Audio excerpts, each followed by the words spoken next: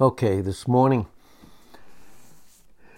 let me share from the book of Revelations, and I think it's very interesting.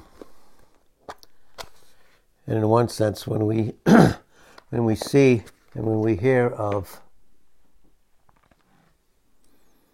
the Lord speaking to the church, and I want to stress this morning, some think that when Jesus was saying that he stood at the door and knocked, that it wasn't at individuals' hearts, but that it was at the church as a whole, which I totally disagree with, because the church is made up of individuals, and every single thing that God did, he did for individuals. He did for each and every single one of us in the most unique way. And Revelations 2 and verse 17 brings out the depth of that uniqueness. Of course, it's to the church, but there are many members in 1 Corinthians 12 and 13, and many members of that body in Ephesians 5:30. So he does speak to the individuals. And he was speaking to the individuals. And I do realize at times, there are times in Revelations 3 where that's quoted, Revelations 3 and verse 20, behold, he stands at the door and knocks. And many times that's presented as a salvation verse. And in one sense, the Lord is not willing that any should perish in 2 Peter 3:9. Not willing at all. And that he is in Isaiah 30 verse 18 waiting to be gracious. But he's speaking to a born-again church, and he's speaking to born-again individuals that need to hear his voice to them expressed in a very unique and intimate way. There's no question about that. But I think that also here, what leads up to what we want to speak on this morning, and I loved your prayer, Mike, because the devil is out today. He does not want others to hear this. He will use anything and everything he can so people don't make it, or they can't come, or he'll use anything and everything. And I'm saying he's tried that with me. He's tried that with me this morning, and he's going to try that with every single individual. Whether they show up or not, whether they are there to hear or not, he's going to do his best. He's going to do his very, very best so that that will not happen. So, but again, I think it's very interesting when we're going to talk about, and what we're going to talk about in the book of Revelations, and what is going to be going on during that time of the tribulation. We're going to see, and we'll see this, there are seals, and there are trumpets, there are 21 judgments that God is, through Christ, is executing on the earth. I say it's through Christ because we see that in Revelation 6, verses 1 and 2.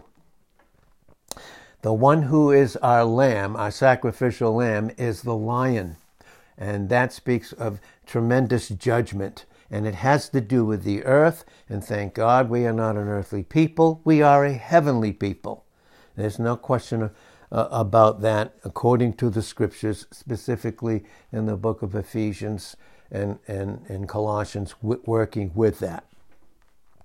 But when Jesus was speaking, and he does speak in Revelations chapter 2, for instance, in Revelations chapter 2, in verses 7, 11, 17, and 29, and in Revelations 3, verses 6, 13, and 22, he speaks, yes, to the church, but he speaks to the individuals that make up the church, and he says, I want you to hear what the Spirit says unto the church. And never has it been more important for us to hear it than it is at this very present hour where we are, the very precursor and the very precipice of where we are in terms of being raptured.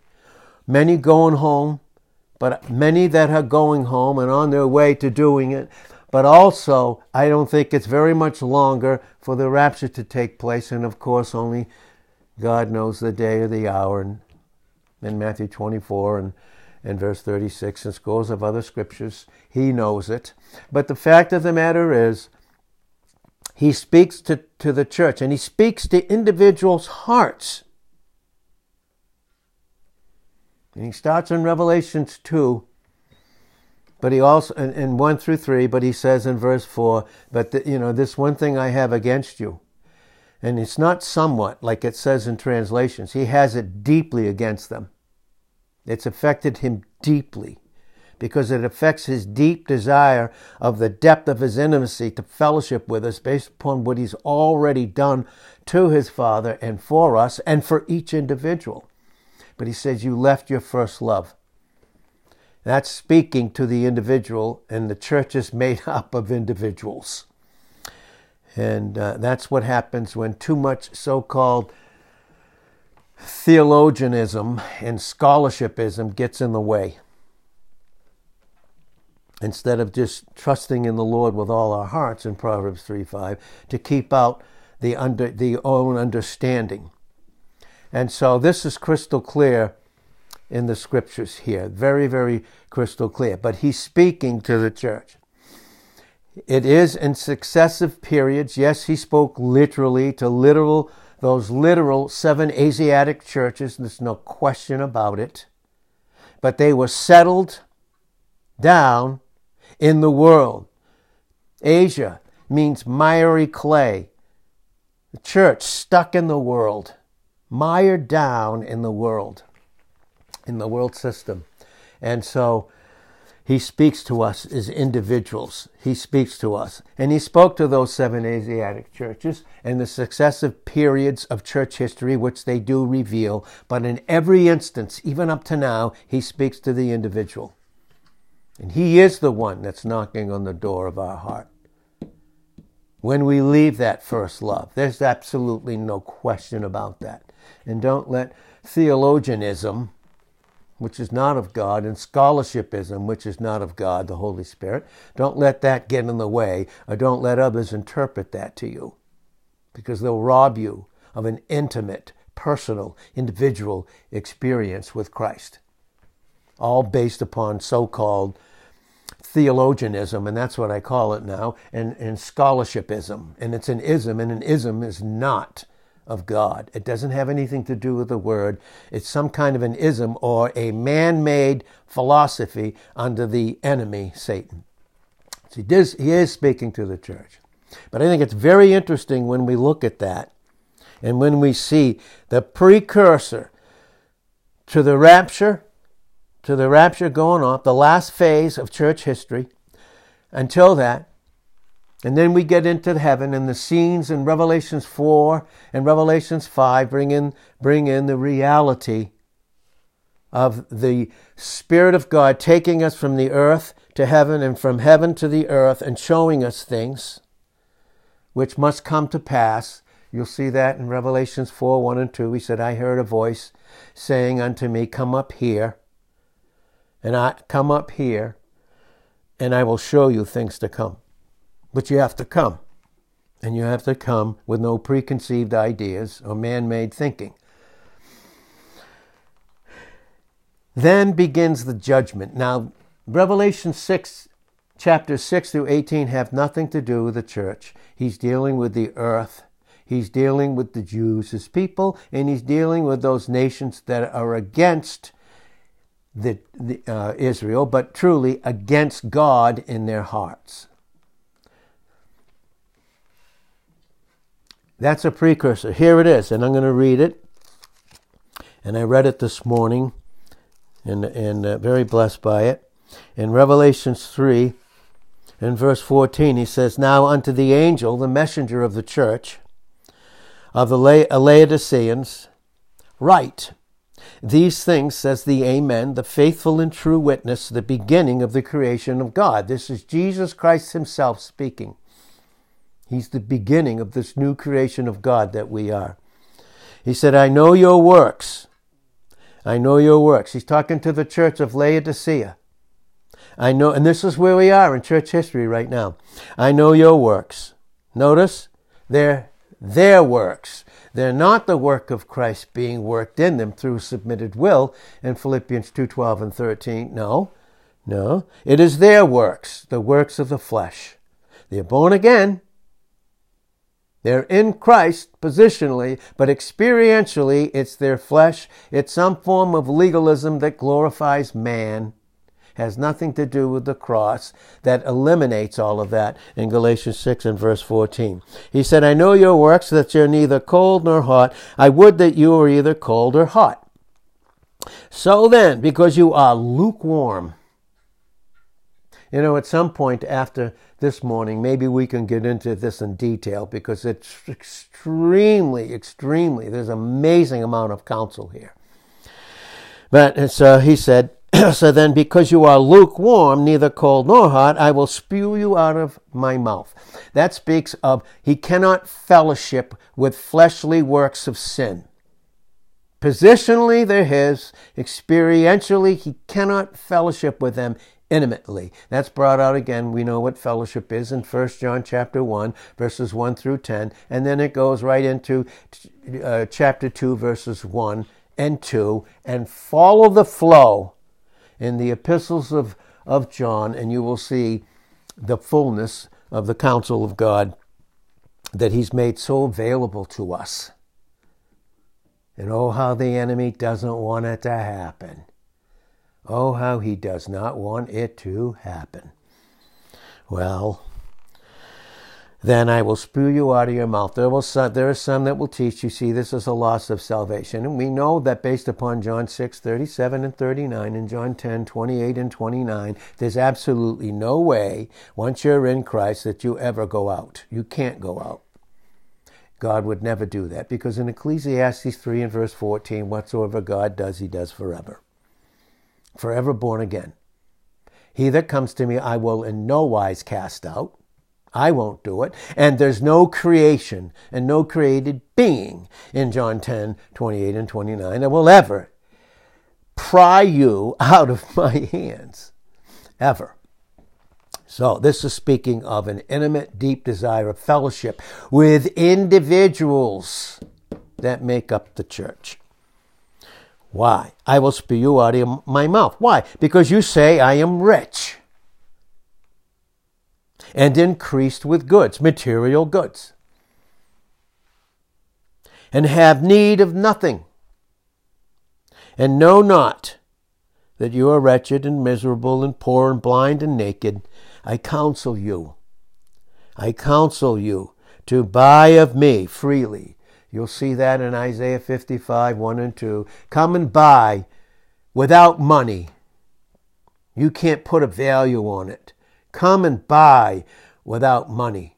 Why do you spend your money on something else? Why do you spend yourself on something other than my Son? In your experience, born-again believers, and make this life and material goods to be your possession. Well, boy, I wish I'll have to do this at a different time if God has it. Because you say I'm rich and increased with goods, and I don't have a need of anything, and you don't know how wretched and miserable and poor and blind and naked you are. And that nakedness goes right back to the first man in Genesis 3, verse 10. He was naked in his disobedience, in a proper and an improper experience. And then the Lord Jesus Christ, his pre-incarnate state as the Word, the very voice of God in Genesis 3, verse 8, said to him in 3:11 of Genesis, who told you you were naked? Who told you you were naked and you needed these other things other than Christ? Whoever told you that? Well, in 1 John 5:20, the truth is that Christ is in us and we're in him. And outside of that, in 5:21 of 1 John, is nothing but idols. Idol worship, worshiping goods, worshiping, bowing down to the bills, bowing down to all this nonsense, bowing down to the job, bowing down to something other than Christ himself. Well, he said, that I counsel you to buy of me gold. But you don't know how truly wretched and miserable and poor and blind and naked you truly are. I counsel you to buy of me gold tried in the fire. Try, my son and you, and as you depend upon him, the holiness of fire, purifying your dependence on him. That is true riches in Colossians 2 and verse 3, in 2 Corinthians 9, 7 through 15, in 2 Corinthians 8 and verse 9. Though he was rich himself. And by the way, all the cattle on 1,000 hills, all of it is his in Psalm 50 verse 10. Haggai 2 verse 8, all the gold and silver is his. Doesn't matter whose pocket it is in. It's all his. But oh, how the enemy will give it to you to worship and make it an idol. Make worrying and lack of trust an idol that we bow down to and worship. Rather, and every other thing under the sun, every other distraction under the sun. Like you tried to do this morning. Well, I counsel you to buy of me gold tried in the fire, that you may be truly rich. Because all the riches of wisdom and knowledge and understanding are hidden in my precious Son in Colossians 2 and verse 3. They're hid. And that's why you can read Colossians chapter 2 verses 1 and 2 and find out where we come in verse 3. Because they're all hidden. And God hides himself in Isaiah 45 and verse 5. He hides himself from the pride of men. Because of the hardness of the heart in Hebrews 12 and verse 15. And when the heart, and that's what blind means, you're hard. You get hard. You get hardened. Through details of life, you get hardened so that the word can't penetrate. In Psalm 119, 130, the entrance of your word gives light. It gives understanding to the simple, those that are humble. And that's why the Almighty has to trouble many. In Job 23 and verse 16. And sometimes when God takes away those riches, people, Christians, think that God's troubling them when the enemy's given them those riches so that they become occupied with them, things that they're not going to take with them when they go to be with Jesus forever and all eternity. Well, I counsel you to buy of me gold tried in the fire, that you may be rich, and white raiment. White raiment, of course, we know this in Revelations, the 3rd chapter. Look at those first 5 verses all the way down. You can look at it. The white raiment are those robes of righteousness. It is who Christ is, and we put him on. And Romans 8 and verse 18 says, I reckon that the sufferings of this present time and this pain involved. And oh boy, we're going to see how the enemy wants to medicate that pain. Proper suffering. Romans 8:18, I reckon that the sufferings of this present time, righteous ones, are not even worthy to be compared to the glory that will be revealed in us and on us. That's the white raiment. That's who Christ has made us to be. So that no longer, when we function in the truth of intimacy and love and going and getting the word and giving that precedence over everything, and I mean everything, over everything. So that the robes that are ours in our position, we can actually experience them. So that the shame of our nakedness, it says here, does not appear. Because the enemy, when Christ isn't your all, when he's not your object, he will bring in some form of shame. And if it means giving you riches and drugs and alcohol and pornography, I don't care what it is, he will give it to you so that he can cause you to have shame and condemn you. When in Romans 8:1, there is no condemnation to them that are in Christ, but in Romans 8 verse 4, there is in the flesh that we are no longer of, in Romans 8 verse 4, and Romans 8 and verse 9. No more. Well, that the shame of your nakedness that's no longer doesn't appear in your experience. And anoint your eyes with eye salve, that you may really see. Some don't want to see. That's why in John 3:16 to 21, some love darkness rather than light, to the exclusion of everybody else. Everything else and everybody else. And that's the potential of the evil that we have that's in the flesh. And the evil that the flesh is far exceeds any of the evil that we've ever even done. Far exceeds it. As many as I love, I rebuke and chasten. This is tremendous love. Because who would deserve God to be using the grace, His love that flows through grace to correct them living in that situation when they don't want a thing to do with God? When they don't want a single thing to do with Him. Who deserves it? It's a loving chastisement. Be zealous, therefore, and repent. Do an about face. Behold, I stand at the door and knock. Individuals that make up the church in any successive period from Revelation chapter 2 to 3 all the way through to this present moment. Behold, I stand at the door and knock. What's the door? It's the will. It's the will. If any man hear my voice, and that doesn't mean just hearing it, it means submitting to it, and open the door, his will, submitting his will. You see James 4, 6, and 7 here clearly, and then it equals 8. Then you cleanse your hands, you sinners, and purify your hearts, you double-minded. Because God resists the proud, but He gives greater grace to those that are humbled. Therefore, on account of this, submit yourself therefore to God. Then you resist the devil, because it's Christ in between you and the devil, and he will flee from you. Instead of keeping you in the bondage of sin while you worship those things and not Christ in John 8 and verse 34. The slave of sin, being a slave. And don't think He won't give us as much as He can so that He can keep us there. Living in shame, constantly trying to hide it, constantly trying to do away with it with drugs, alcohol, the escape of all kinds of sexual impurity. Trying to escape it. Behold, I stand at the door and knock. If any man hear my voice and open the door, listen, I will. That's Christ, the fulfilled will of God, John 4, verse 34, who finished the work in John 19:30. He came in Psalm 47 and 8 to fulfill the will of God because He was the Word of God, and the Word of God is the will of God, and the will of God is the Word of God. They're never separate. And I will come into Him. Boy, that's intimacy in the deepest way. I will come into Him and will sup with Him, and He with me. To him that overcomes will I, with my will, grant him to sit with me in my throne, even as I also overcame and am set down with my Father in His throne.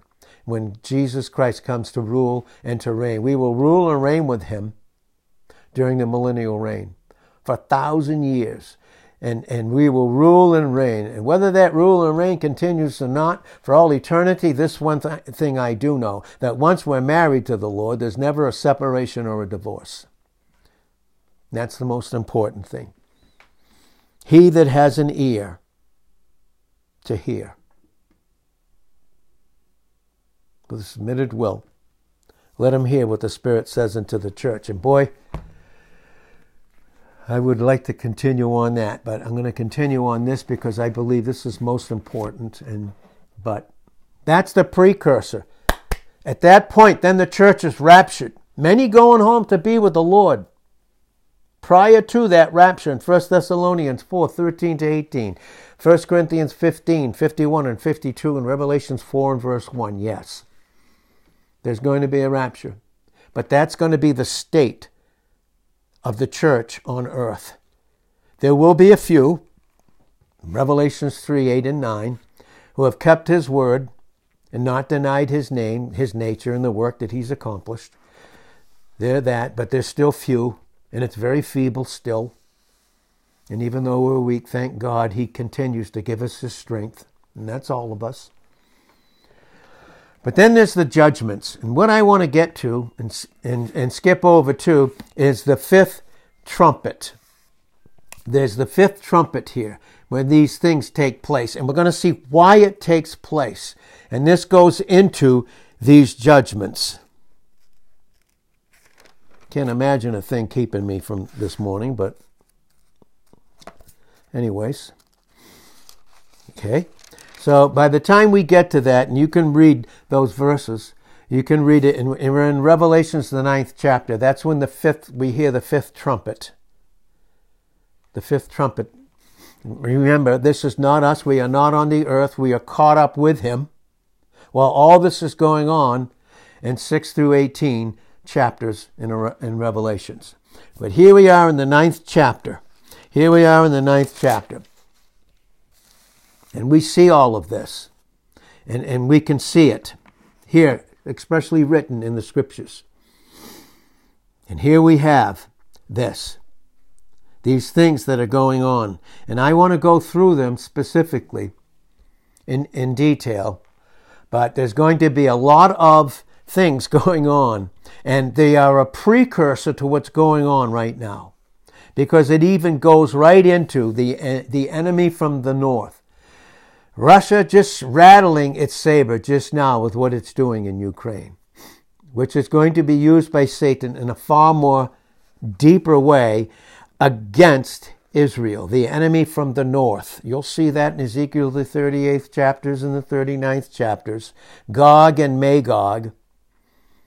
And all those there are literal cities that are in Russia at this particular point. If you take a magnetic pole, a magnetic point, and put it from Jerusalem, specifically north, as straight as you can get, it goes right through Moscow, right through Russia.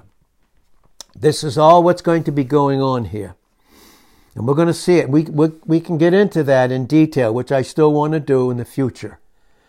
Because in verse 19, it goes into that in a very unbelievable way. But while that is going on, and remember, we're not here, but we see the signs of this right now. That occultism, there will be occultism, demon worship, all kinds of things going on that are really out and manifest during the tribulation period. But we see signs of it right now. We see signs of Russia. We see signs of this occultism everywhere, every single place. And we can get into that. It will be a time of tremendous devil worship during the tribulation period. There will be all kinds of occult organizations. And there's a plethora of them right now in operation. But here, far more open. Now, goes into all kinds of scriptures. And I want to go into them in detail at a specific time. But also, remember, the enemy from the north with China.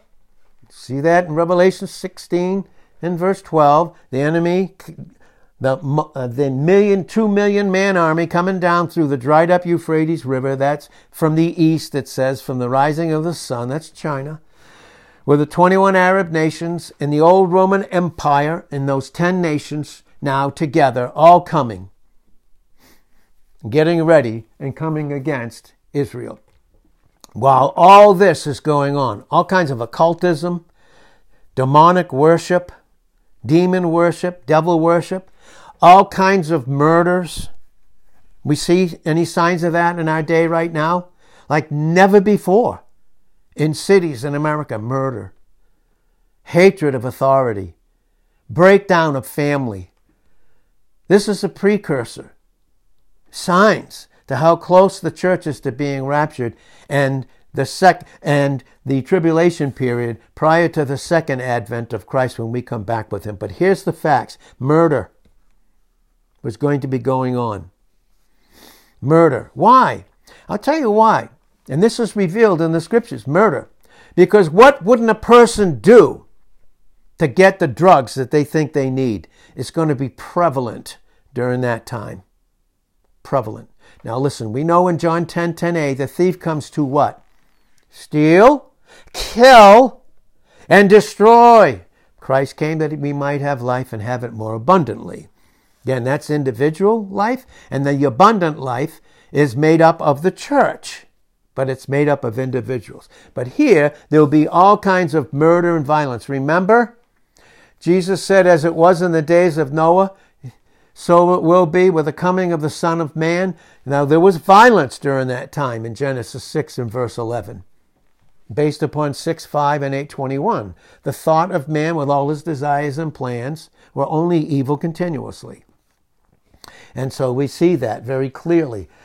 No man knows the day or the hour in Matthew 24 and verse 36, but we can know in 24:37, as it was in the days of Noah, so will the coming of the Son of Man be. And all of that was going on then. They were marrying, giving in marriage. It was all about money and riches and material things. Mocking Noah, who built an ark, the type of Christ. All of that was going on. And boy, do we see the precursors of it right now. Murder. But then you have drugs. And what do drugs keep you in? A state of fornication, spiritual fornication. And what? Stealing. Stealing.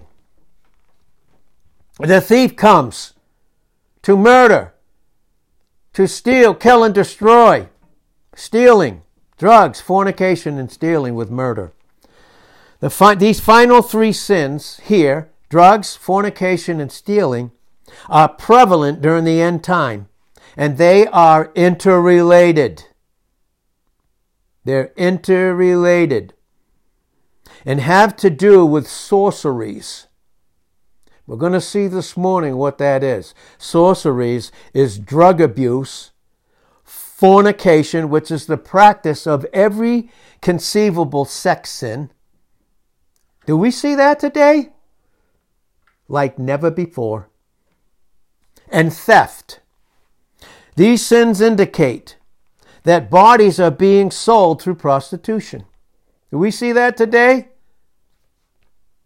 And burglaries are being committed in order to support that drug habit, that drug kick.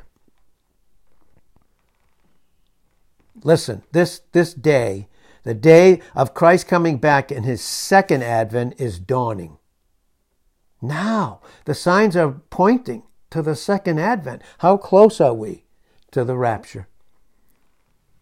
How close are we? Our time as the church upon the earth, with many that I believe and have studied over the years, is about to end, and we must be prepared to meet God. There's no shame that he has towards us in Hebrews 2:11, but he doesn't want any shame in us in 2 Timothy 1:12, and there won't be when we take the form of sound words, which have to do with our image, in 2 Timothy 1 and verse 13. That day is coming. Amos 4:12 says, because I will do these things which speak of judgment, prepare to meet your God. Now we meet him, thankfully, not as a judge, but as a loving Father through Jesus Christ, by the power of the Holy Spirit. But I want to get to this. There are a number of words used in the Bible to describe the subject of sorcery. There are at least 27 references to sorcery, sorceries, sorcerers, witches, witchcraft, and the art of bewitching. Remember what Paul said to the Galatians? Who has bewitched you? Who has cast you under a spell? What do you think drugs do? Who has cast you under a spell that you should no longer obey him? Submit to his love and make something other than his love the thing that we go after, or any of us, God forbid. Of these 5, at least 5 of those 27, at least 5 in the New Testament are really brought out. Really brought out. Because they have a direct bearing on the day in which we live. Right now, the day in which we live. It is a present day of drugs and drug addiction. That's what it is. Crystal clear. Very clear in the scriptures. Now, in the Old Testament, the Old Covenant, in the book of Acts, the term sorcery always means witchcraft or magic. Yes, that's right. I don't need to be entertained, go to Las Vegas, and be entertained by the next magician who uses the deceit because so-called hands are quicker than the eye. That's the enemy, obviously, which we should have nothing to do with that nonsense, by the way. And one should note that that practice of those things, witchcraft and magic, is continually and constantly condemned in the Scriptures. 5 occurrences of the word sorcery in the New Testament, however, have to do with drug addiction. In these instances, the original Greek word is pharmakia. Pharmakia, Pharmakeia. Pharmakia. It's where we get our English word pharmacy or drugstore. Drugstore. The literal meaning of the Greek is, pharmakia is enchantment, or coming under the spell through drugs, or to get high on, or to get a kick, so-called, of drugs. That's why it's impossible when you go further into these things, like homosexuality, lesbianism, drug addiction. It's almost impossible, to come out of them fully. Because people are so under the spell and control of the enemy. Medications prescribed by doctors, righteously and rightly so, because those can be just as abused and are by multitudes, unfortunately, of even Christians. They are used as an excuse and can be used to detriment. Well, I do believe some are of God. But there's a reason Jesus said in the Word in Genesis 1:29, the healing thing that God has given us is seed-bearing fruit. That's what He's given us to heal us.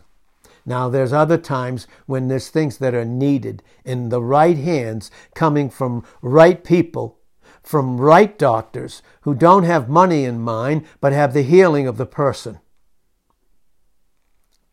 Because we know that multitudes of doctors are paid all kinds of money to push drugs that I believe even some know are hurtful, but they want that money because they have an inordinate affection attached to them by the enemy about money, and that's brought out. Then they pierce themselves through with many sorrows. I've seen that with a young man that was here and in another area at this present time, so interested in money. In 1 Timothy 6:9 and 10. I will tell you clearly that is his big problem. That's a problem for him. That's why we have these problems. That's why he has, though. And that's why any of us would, by the way. But I'm speaking in love to a specific individual that I love very deeply, that has had time here and is in another location presently. Now,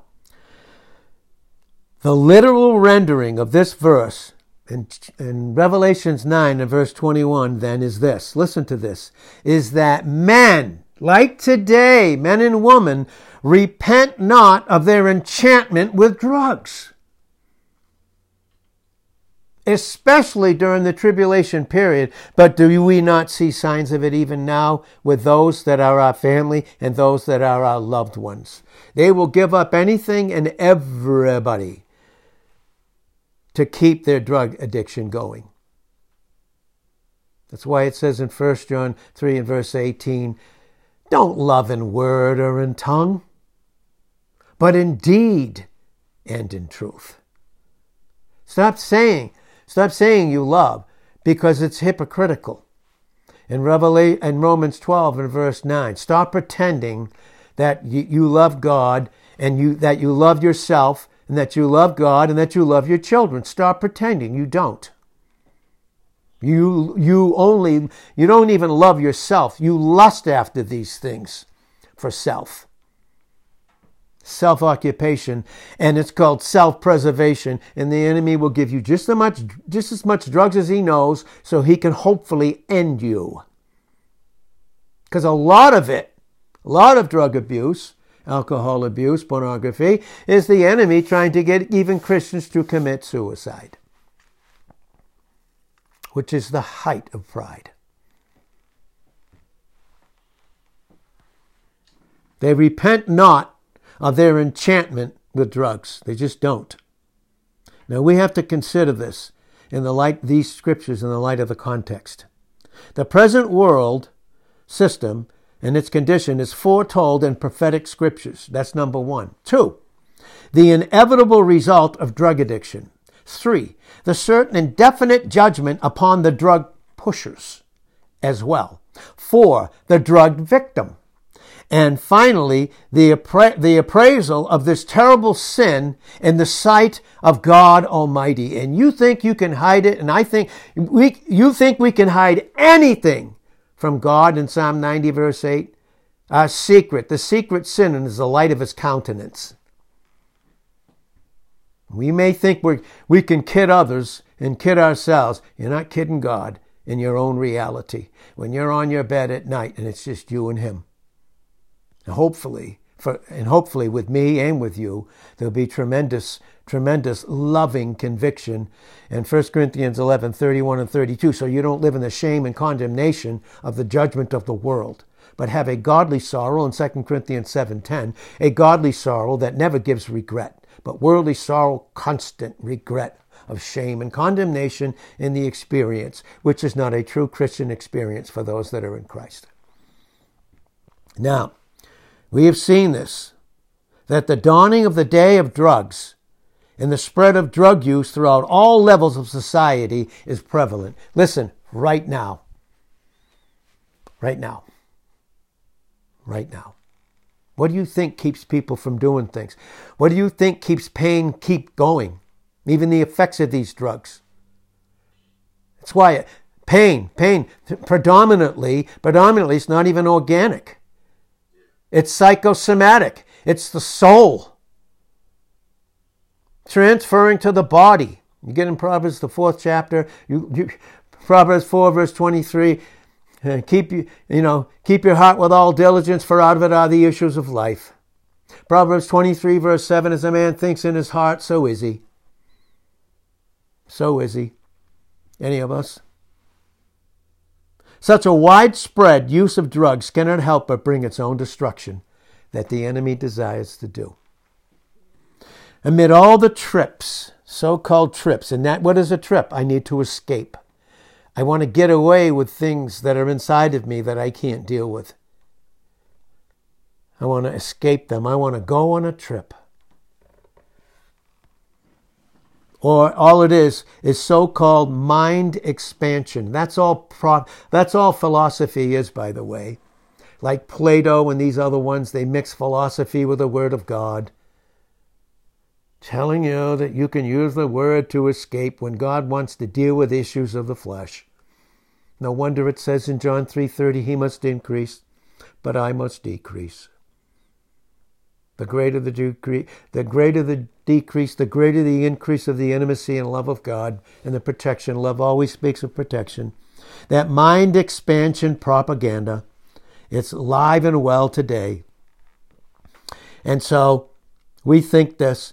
The enemy tries to convince people, yeah, you can go on a trip. Here, I'll give you this to escape it. I'll expand your mind with all these other things you can be occupied with other than Christ.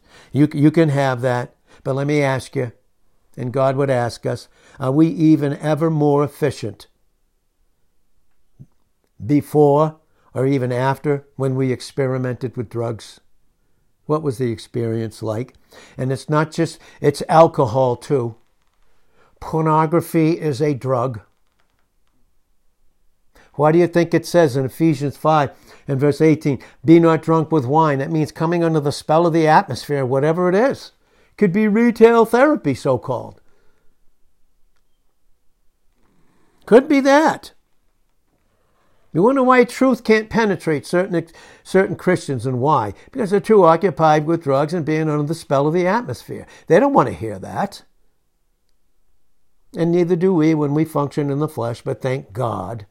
That's not who we are, but he constantly has to separate the two in Hebrews 4, verse 12. Separate the soul from the spirit. What is it?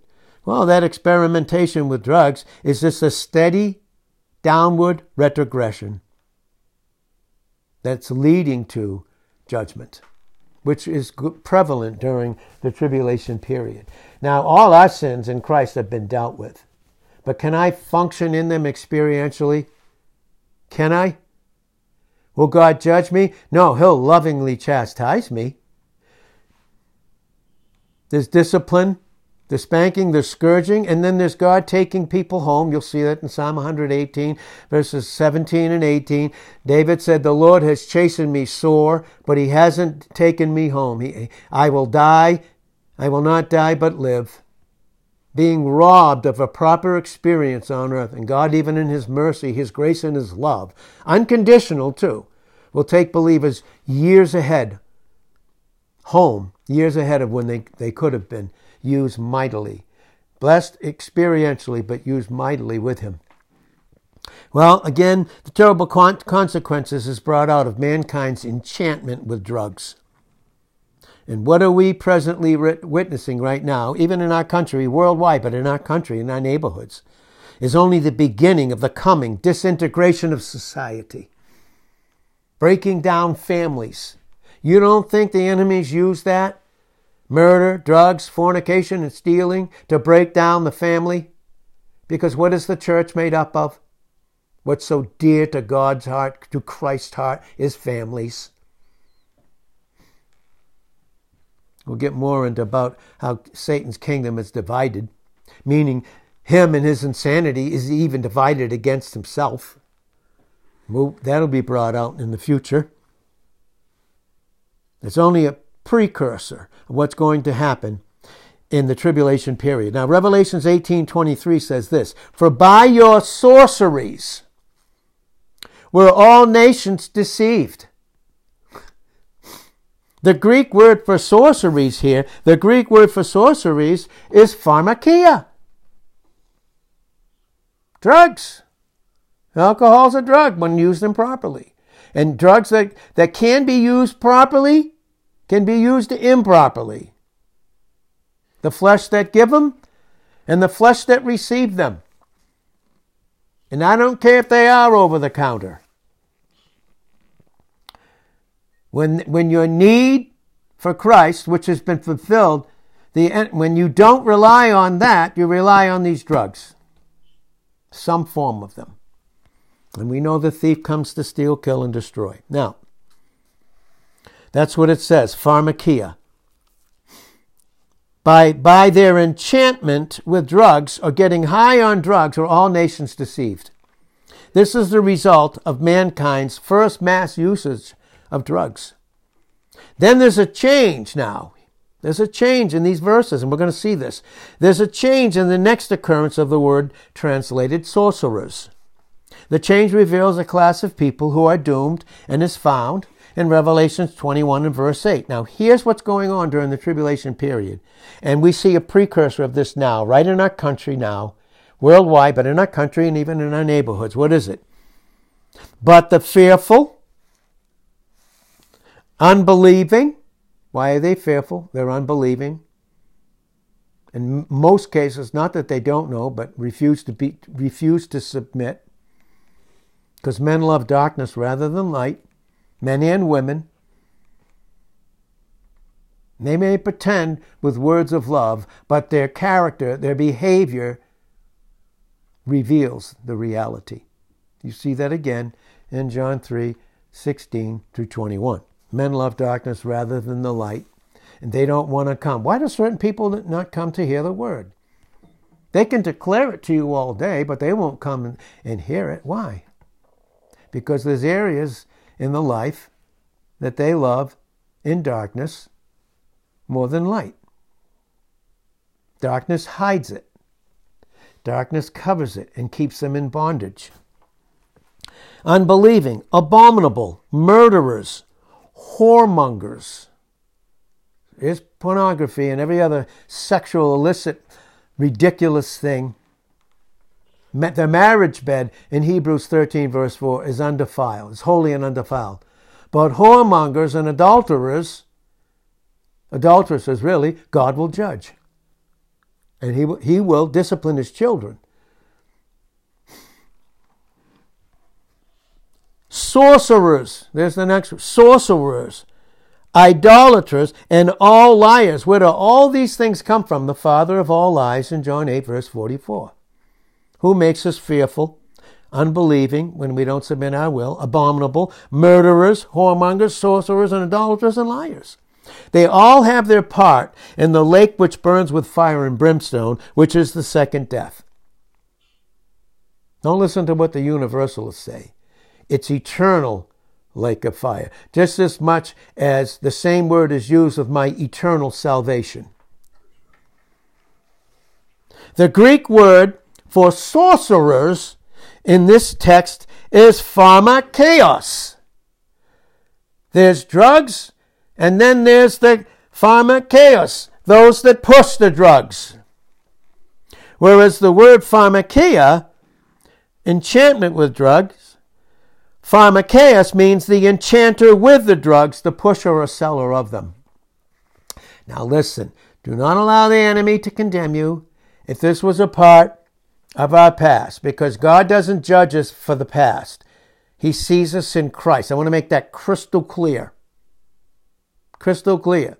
That's crystal clear. We're not our sin. Thank God, Romans 7:17 and Romans 7:20. It's no longer I that even do some of these things that we go back to. But still that sin nature trying to manifest itself through the flesh in an improper experience, in a bad image. One that's a lie and not the truth. Text brings it out clearly that one of these groups in Revelation 21 verse 8 are enchanters or pusher of drugs. What a warning to have to do with that soul-damning drug traffic of the present hour. Unbelievable. Now, in Revelations 22 verse 15, which I'm reading from, there is another reference to sorcerers in the Bible. And it says this, for without are dogs. Do you remember what Jesus said on the cross? You can see it in Psalm the 22nd chapter. The dogs encompassed him on Calvary. They were yelling at him, cursing him, mocking him. People under the influence and under the spell of the enemy. This is brought out, and I'll read it here as we begin to close this morning, but I'll read it here in Psalm 22. In Psalm 22 here, in verse 16 it says, for dogs have encompassed me. Who are they? They are the assembly of the wicked. They have enclosed me. They pierced my hands and feet. 22:15 of Revelations, for without are dogs, sorcerers, whoremongers, murderers, idolatries, and whosoever loves, listen to this, and makes a lie. You need drugs. Lie. You need to be on them continually and have them stacked everywhere. Lie. Lie. Lie. Because how you think affects your soul. And if people, Christians, were taught the right way, but they won't, because the pride of the enemy has their will fastened to his will. And we see that. And in his will, he causes them, through their will being submitted to him. You see this in 2 Timothy 2:25 and 26. He causes them to oppose themselves when God is for them in Romans 8, verse 31, and Psalm 56 and verse 9. Yep. So they are, the pushers of those drugs. A lie. Here again, that word is pharmakeos. Those that push them on people. Why do you suppose they do that? 1 Timothy 6:10. The love of money, the ineffectual ordinance attached with money is the root of all evil. Unfortunately, that enters into the medical field. It enters into the drugs, and it enters into the insurance companies in a very vast way. But it includes both the drug pusher and user. Now, if those were past sins, and we receive Christ, they're dealt with. Can we go back to them? Experientially, yes.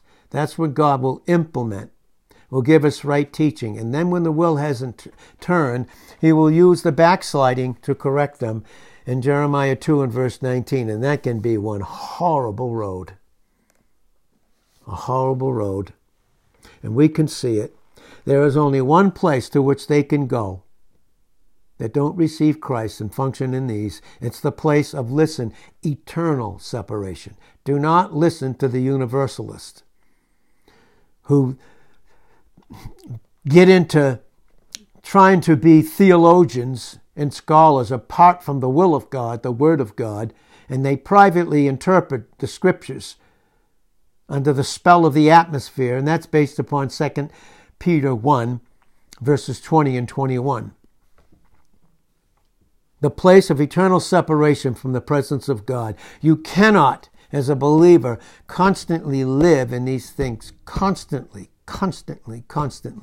And I'm not saying I know who's born again or not. But boy, oh boy, that's something I don't think we even want to play around with, and we need to get in prayer for others. The Bible is explicit in stating that there's no place in heaven for those who refuse to repent of their sins. They refuse it to the hurt of who cares. They could care less. All the while they say they love.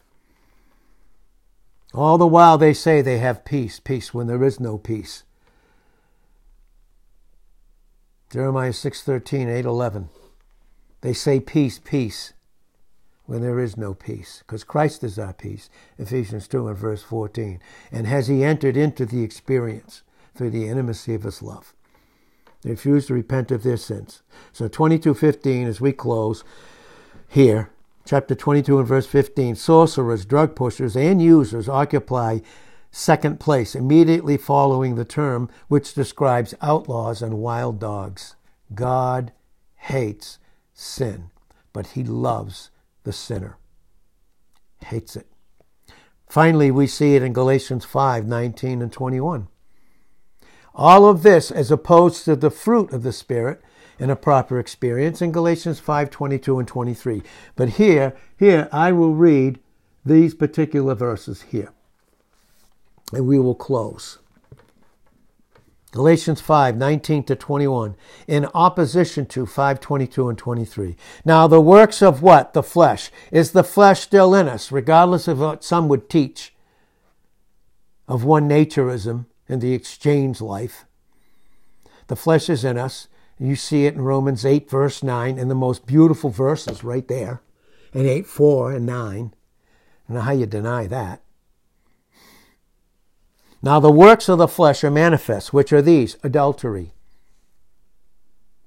fornication, uncleanness, lasciviousness, idolatry, and here's this word, folks, witchcraft, pharmakia, hatred, variance, emulations, wrath, strife, seditions, heresies, envyings, murders, drunkenness, revellings, partying, and such like, of the which I tell you before, as I have also told you in past time, that they which continually practice and continually do these things will not inherit the kingdom of God.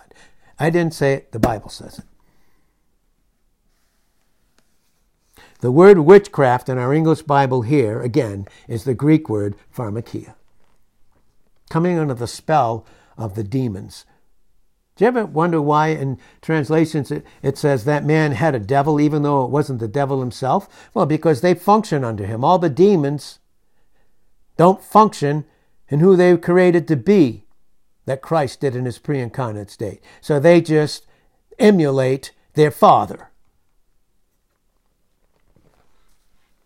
Pharmakia.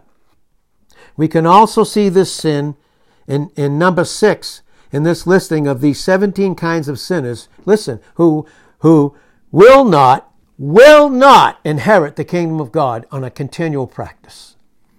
The drug user and the drug pusher in continual practice, without receiving Christ, without truly receiving him, end up in the lake of fire. The believer that goes back to these things in continual practice ultimately, and God is not willing that any should perish. He wants to bless us, but he will take them home early in his love. We can see that crystal clear in the scriptures. So again, we see this in 1 John 3, verse 8. For this purpose the Son of God was manifested, that he might destroy the works of the devil, in 1 John 3, verse 8. And it's by the cross of Jesus Christ that he has broken Satan's grip positionally on us. But now the enemy can't touch the position, so he goes after the experience with that lying grip, that you need something other than Christ. Now, thank God that we are free from the shackles of sin and death.